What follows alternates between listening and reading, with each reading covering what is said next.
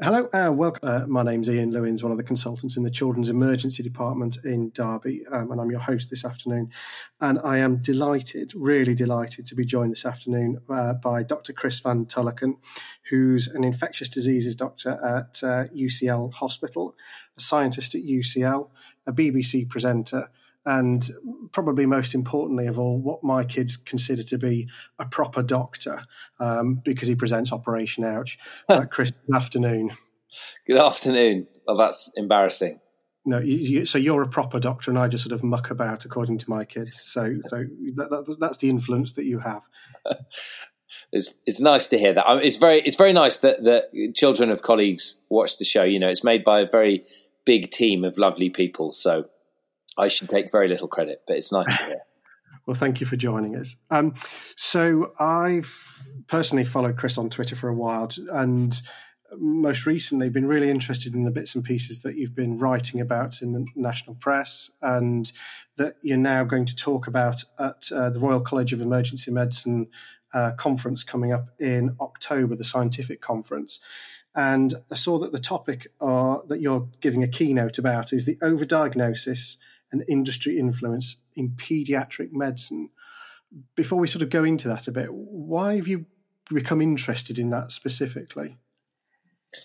Well, I made a program for the BBC called The Doctor Who Gave Up Drugs. And it was the series one was about conditions and treatments in adult medicine where we think the evidence base is poor and where industry may be involved in overdiagnosis. And the series did well. It was nominated for a BAFTA, and we focused on kind of some low-hanging fruit. The BBC wanted, they for various reasons are trying to skew younger with the audience, and so wanted a program on pediatrics. And I said I thought actually pediatric medicine, from my very limited recollection, was better regulated than adult medicine, and probably we wouldn't find much overdiagnosis. But in researching for a treatment that I never thought would get made, we came across really several examples where we felt there was evidence that treatments were being given that were not very well evidenced, and that industry had significant, often quite subtle influence. So we looked at antidepressant use in children, ADHD, and Calpol, specifically brand Calpol, and non-IgE mediated cow's milk protein allergy in an exclusively breastfed infant. So, and part of the program was also prompted by the fact I have a 2-year-old myself who became quite a big part of that cow's milk allergy story. So there's a personal side to it as well, by the sound of it, yeah. Yeah, Lyra, I mean, I don't know if you want me to briefly, Lyra developed very severely inflamed discoid patches of eczema on both cheeks and the extensor surfaces of both arms and legs. And we went through the usual tour through social media, mums groups online, saw the GP.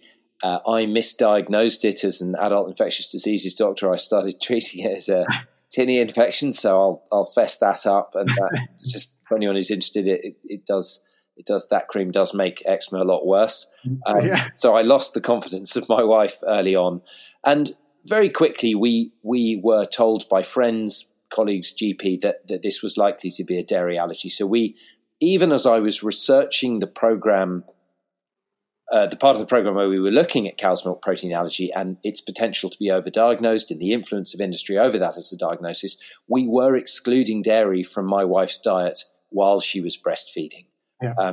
So I became, it was interesting how even as someone who I hope, I'm a scientist, I'm a clinician, I'm aware of the biases in evidence, I was still able to be sucked into a thing that I think was completely unnecessary, and we made our own lives very much harder. And I think, that's, you said sort of as a scientist, somebody with a lot of knowledge, but actually, the people that I see on a day-to-day basis who maybe don't have those sort of degree level training, there's a lot of, as you say, there's quite a bit of influence that goes on. And I think, as you say, we in paediatrics feel that we're not influenced, we don't get influenced, but I think you sort of felt quite differently. Well, I think there is a vast literature on two phenomena, actually. First of all, it's unequivocal that we are influenced as clinicians and scientists by as little as a little pad of paper or a ballpoint pen. That's enough to buy us. We come very cheap. Once industry starts sponsoring our research programs, our institutions, our educational events, and bringing us to conferences at which we become key opinion leaders, then their influence is overwhelmingly powerful. But the second phenomenon, which is a little bit more subtle, is that it's very well evidenced that none of us think we are influenced. So there are quite a few papers on this, that the social scientists and the lawyers got the hang of all this being a problem long before medicine did. But there's a nice study that shows that whilst 61% of doctors believe that other clinicians can be influenced, 61% of clinicians believe that promotions don't influence their own practice, only 16% believe the same about other people. So there's a paradox. Obviously, both those statements can't be true. Most of us believe we aren't influenced, but most of us believe that others are. So we're hypocrites, in short. Yes. And, the relationship between medicine and industry has sort of long been established. And certainly in my career, things have my perception maybe is that things have changed significantly, but maybe not quite as significantly as I think. So my example, thinking about drug reps and those sorts of things, certainly as a junior doctor, we all used to get taken out as the firm. Yeah. We'll go out for dinner, spending quite a lot of money. And that's been significantly reined in now, so that from my perspective as a paediatric department, we will meet with a drug rep for a lunchtime meeting once a fortnight, and it's a few sandwiches from M&S. Right. Maybe so that the amount of money that's being spent in one outlay is significantly less, but maybe the influence hasn't particularly changed.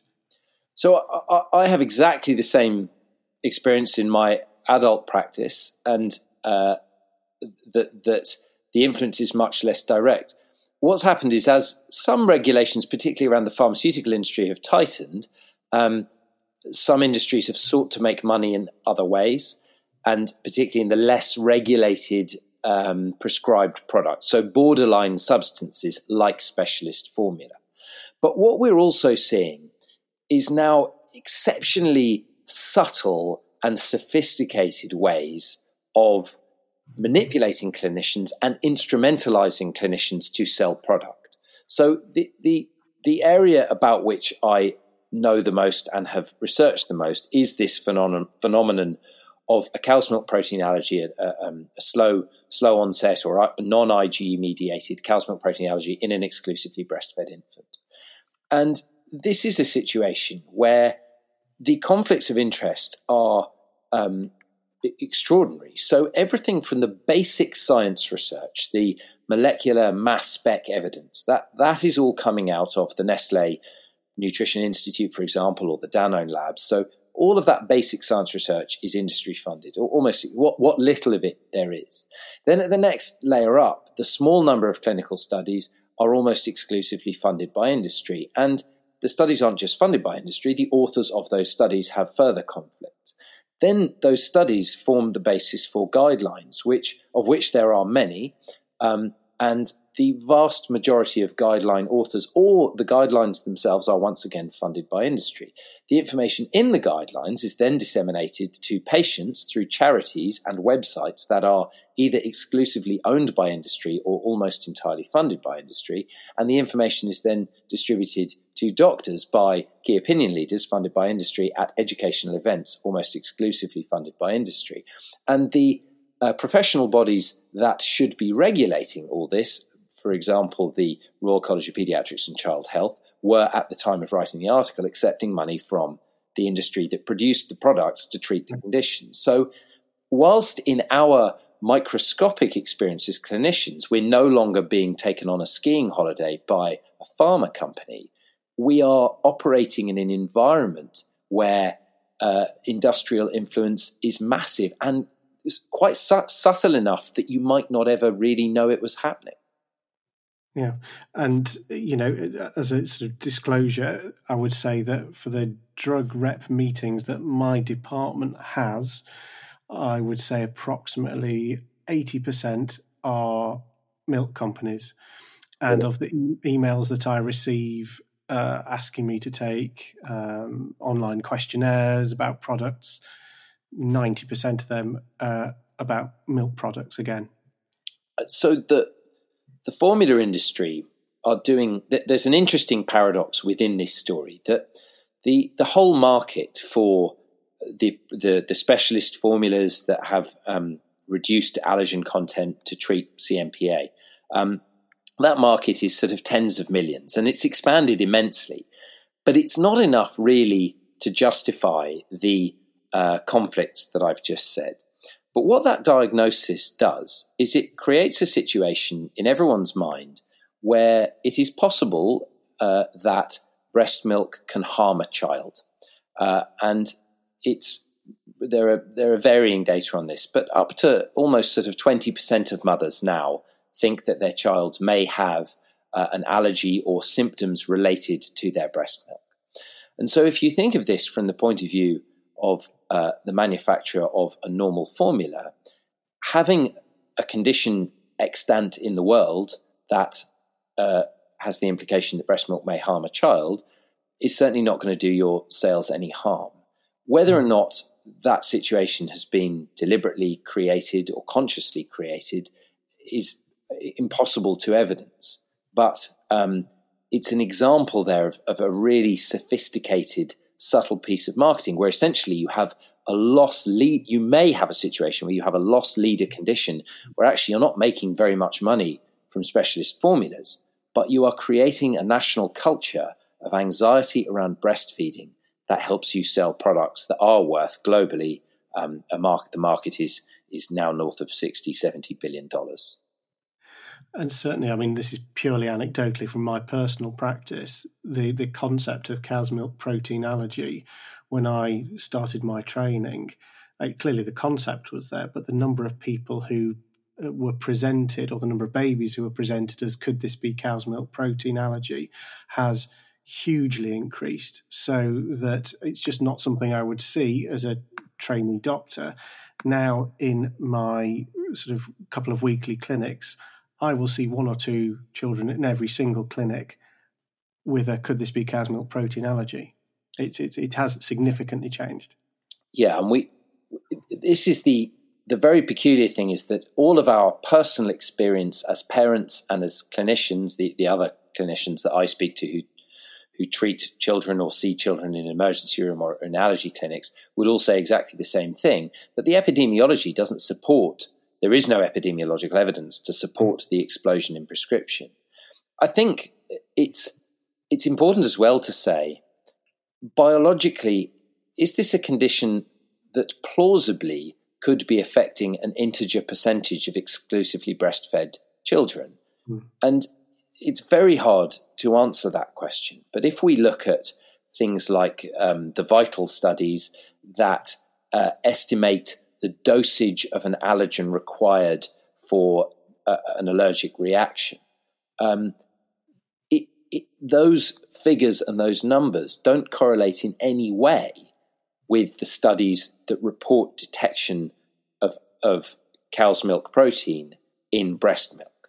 So that in order by various calculations, you might expect an infant to have to drink many litres of breast milk at a time to consume the theoretical minimum for an allergic reaction. And so the basic science there isn't matching up with what we believe to be true about other allergies. The other thing to say is by training, I'm a molecular virologist, and so I'm perhaps better at reading the papers on the basic science, and the standard of basic science in this area is really terribly low. So no information, for example, is given if you're using extraordinarily subtle techniques to detect cow's milk protein. You're using mass spec, for example. No information is given on area sterility or product collection. So in families where dairy is consumed, you will have trace quantities of dairy all over hands, nipples, objects. And so these small amounts that are detected may very well be environmental. So there are really big problems with whether or not this is a biologically plausible condition. So, I mean, I've certainly seen babies who have been formula fed, who are screaming in pain, covered in rash, pooing blood. We switch them to a sort of hydrolyzed formula, and they are instantly better. Yeah. And those babies I would buy as having, I think you've got a cow's milk protein allergy. But one of the great difficulties, of course, is that if you sort of read the marketing and the way these products are sold, often pretty much anything that a normal child will do, such as not poo for a couple of days, or have a lot of poos, or vomit occasionally, or be a bit clingy or colicky, they're all, I guess, sort of sold as, well, this could be a cow's milk protein allergy. And I think that's the great difficulty that we face as clinicians when you're faced with, very tired, desperate parents. Yeah, I mean, the most commonly used milk in primary care, milk allergy in primary care guideline, the MAP guideline, which has the authorship reports a number of conflicts with industry, has as a symptom list quite a vague list of symptoms, and the only way. Part of the problem with generating any good research in this area is the only way of diagnosing the condition is to exclude milk from the maternal diet, resume breastfeeding the child, and keep an accurate symptom diary, see if symptoms resolve, and then reintroduce dairy and see if the symptoms return. And I don't have any way of knowing other than anecdotally the clinicians I've spoken to, but it's not very common if a problem has gone away for a mother to reintroduce the substance that might be causing the problem, just simply to check because clinically we want to be scientific. I would suggest it is extremely unusual for anyone to go through that verification procedure, and as a consequence, there's very little good evidence. No, I would completely agree. You've suddenly got your happy baby back. Why would you want to disrupt that, really? What about so? Some people might say, well, poor old paediatricians, why you're picking on the paediatricians? There's very little private practice. There's very little money in paediatrics. Are you picking on the paediatricians, or is it, having done the other work with adult medicine, do you feel like you've achieved a balance there? Well, I really hope I'm not picking on, certainly not on pediatrics as a profession. Both the BMJ investigation and the television program leaned very heavily on expert and excellent pediatricians.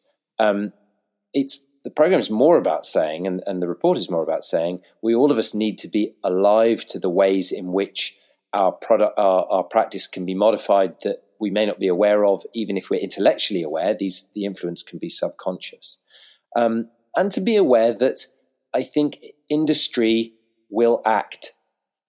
Industry, I wouldn't even say I'm particularly picking on industry. Industry has a fiduciary legal duty to its shareholders to make profit. That is its stated aim.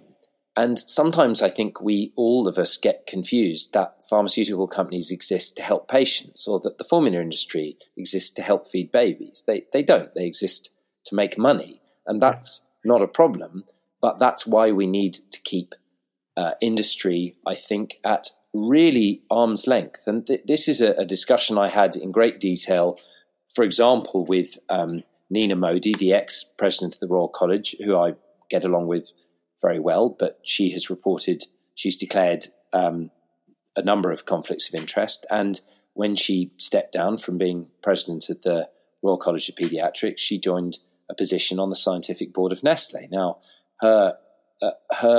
she has given a number of reasons about why she does that, and she thinks it's important to work closely. I would see it from my work in a very, very different way. So I don't feel strongly that I'm right. I certainly don't think that pediatricians are worse than anyone else. But I think the cow's milk protein allergy story is a particularly lovely example of how industry can do something very sophisticated and very influential that until you really look hard, you won't be aware of. And I think from my perspective, one of the interesting things that came out of this was how much kind of traction this got amongst paediatricians, and particularly I think paediatric trainees on Twitter, who were then sort of contacting the college to say, why are you having your conferences sponsored by these milk companies? And I certainly saw for a lot of the people I follow on Twitter that actually they gave their college a relatively hard time, and the college responded in the end. Yes, the college did respond. I suppose I've got to be a bit careful what I say here, because there were a number of stars that aligned. We made a television program which highlighted really objectively bad practice by these companies, that companies and NHS institutions in violation of the WHO code. And then that was published in the national press. And then the television program was turned into the BMJ investigation. And the college didn't budge and issued a sort of fairly bland statement. What then happened was the Royal College held a conference in the Middle East and North Africa conference. And on the publicity for that conference, they put two sponsors that, according to their own due diligence process, these two sponsors had failed to meet their due diligence criteria and so couldn't sponsor the RCPCH.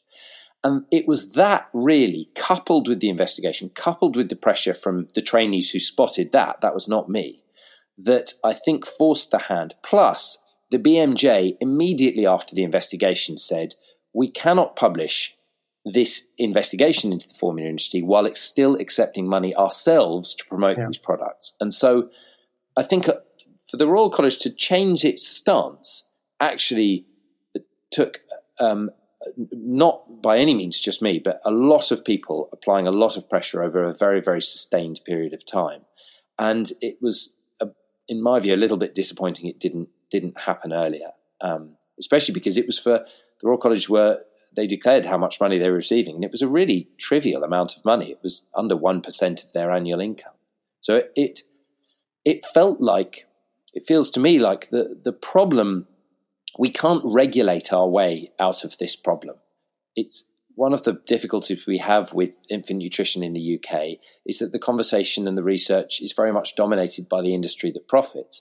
And culturally, all of us need to take, I believe we should take a step back from that industry, and that culture change needs to be led by independent institutions. All the other institutions that would also influence that conversation are also funded by or receive funds from industry, like the British Society for Allergy and Clinical Immunology, for example, or the British Dietetic Association. So the Royal College wasn't unique. No. I guess some people would say, for conferences to happen, for people to get to conferences, we do need sponsors. So the scientific conference, the ARCHEM, has a couple of sponsors. Do you think they still have a place? Should we get rid of sponsorship and accept the consequence of that, or where do they sit in your view? I have to say, having done this and this investigation is now ongoing with other products, other industries, other companies. I'm submitting various grant applications to keep doing this work with lots of far more experienced people. As I do more and I find out more, I become more cynical, I suppose, about industry's motives. And I think more and more that papers and authors and guidelines and conferences that are sponsored have much less value than much smaller things that are not sponsored. That, at some point it becomes advertorial. And so I would favour probably a position that would be quite unpalatable to some people in terms of I would really, really severely limit sponsorship and conflicts. Declaring conflicts paradoxically makes them worse. I mean, the first step we do need in the UK is mandatory registration of conflicts of interest. That even in America, in the United States, they have a mandatory declaration. We don't have that in the UK at the moment. It's voluntary. So we can't say how much UK doctors who are, say, the chair of a NICE guideline committee, we don't know how much money they're receiving because they don't have to declare it.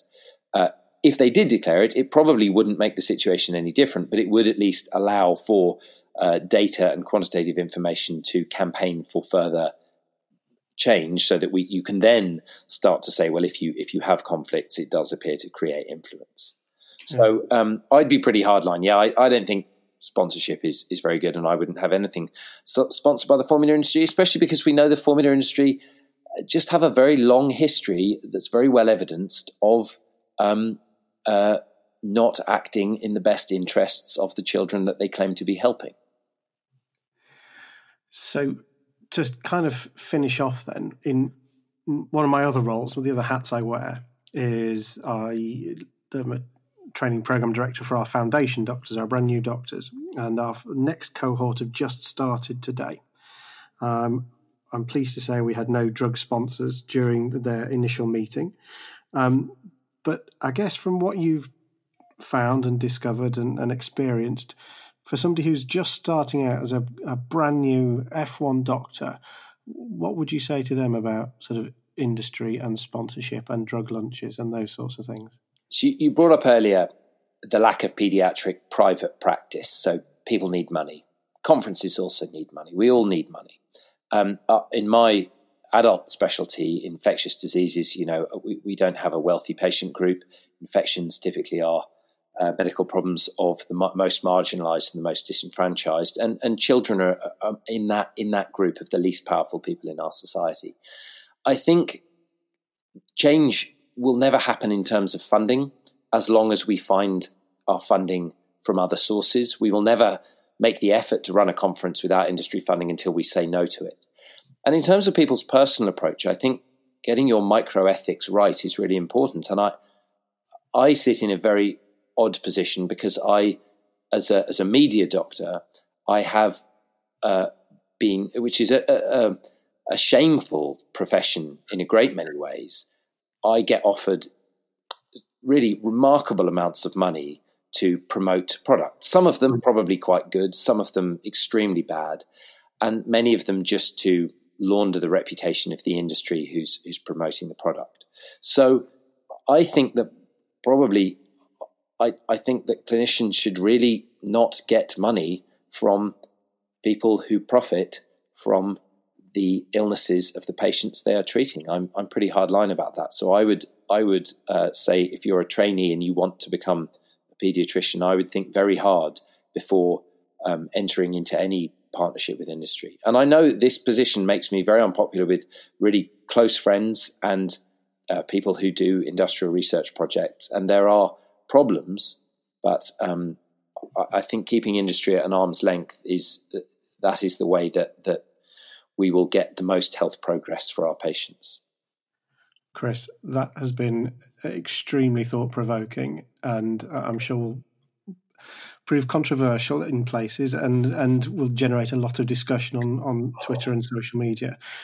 Thank you so much for joining us this afternoon. It's a real pleasure, and I look forward to the Twitter discussion resulting. Excellent. Thank you.